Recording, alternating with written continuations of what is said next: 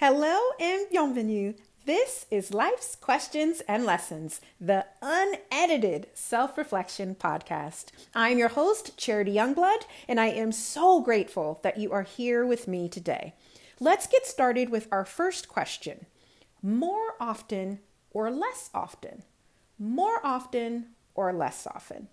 So I was having a conversation with a member of my wise council, and she was talking about this book that she was reading that has really encouraged her to start journaling every day. And she said, I'm inspired and I'm really ready to, start journaling every day, starting tomorrow. And I asked her, I know her, so I kind of didn't need to ask the question, but I said, well, how often do you journal, right now? And she was like, oh, never. I don't even like writing, but I'm really inspired by, this book and what she said and all these types of things. And so I thought that this was a really, really important question to bring to the podcast.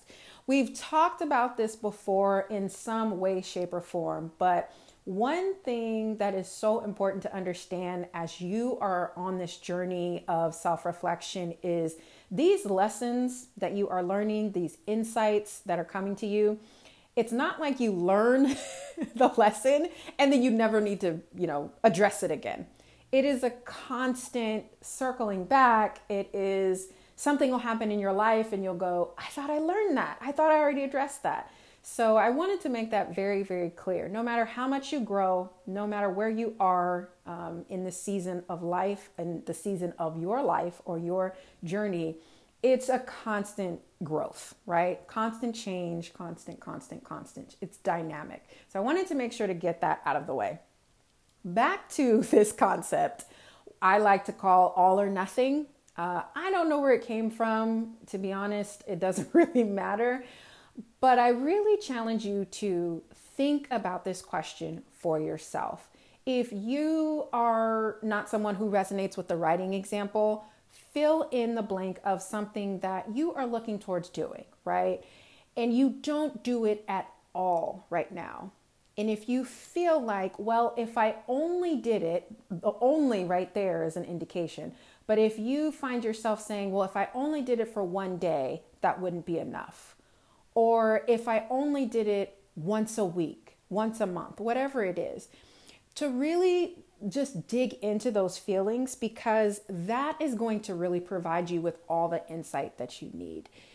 This concept of more often or less often is something that has really changed my life. I think just being, having any type of ambition, we get to this place of, well, I have to do something every day. I have to be consistent. I have to make sure no matter what the circumstance, I put in the work every single day. And it wasn't until recently that I learned that I am the one that sets the consistency rule. I am the one that sets up whatever it is, whatever goal that I'm looking to achieve, whatever project that I'm starting. It's me saying, this is what I want to do, and this is how it's going to fit into my life.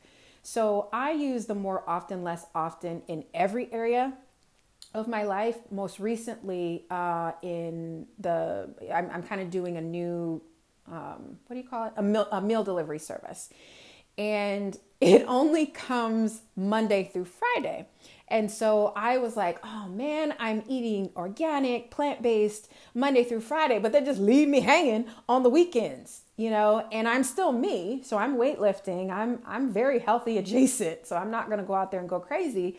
But I was like, well, I can't only eat this way for 5 days. What about the other 2 days? I have to eat this way for 7 days. And it's like, hold on, pump your brakes.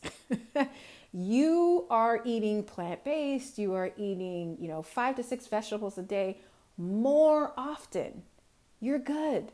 That's your metric of success. You're doing this more often. Your body's going to thank you for more often. Your mind, your spirit is going to thank you for your efforts towards more often. So I really challenge you to think about this in this perspective shift in whatever way you want to explore this, whether it's, writing in a journal or, saying your thoughts out loud, but really, really explore these questions in curiosity, not judgment, as always.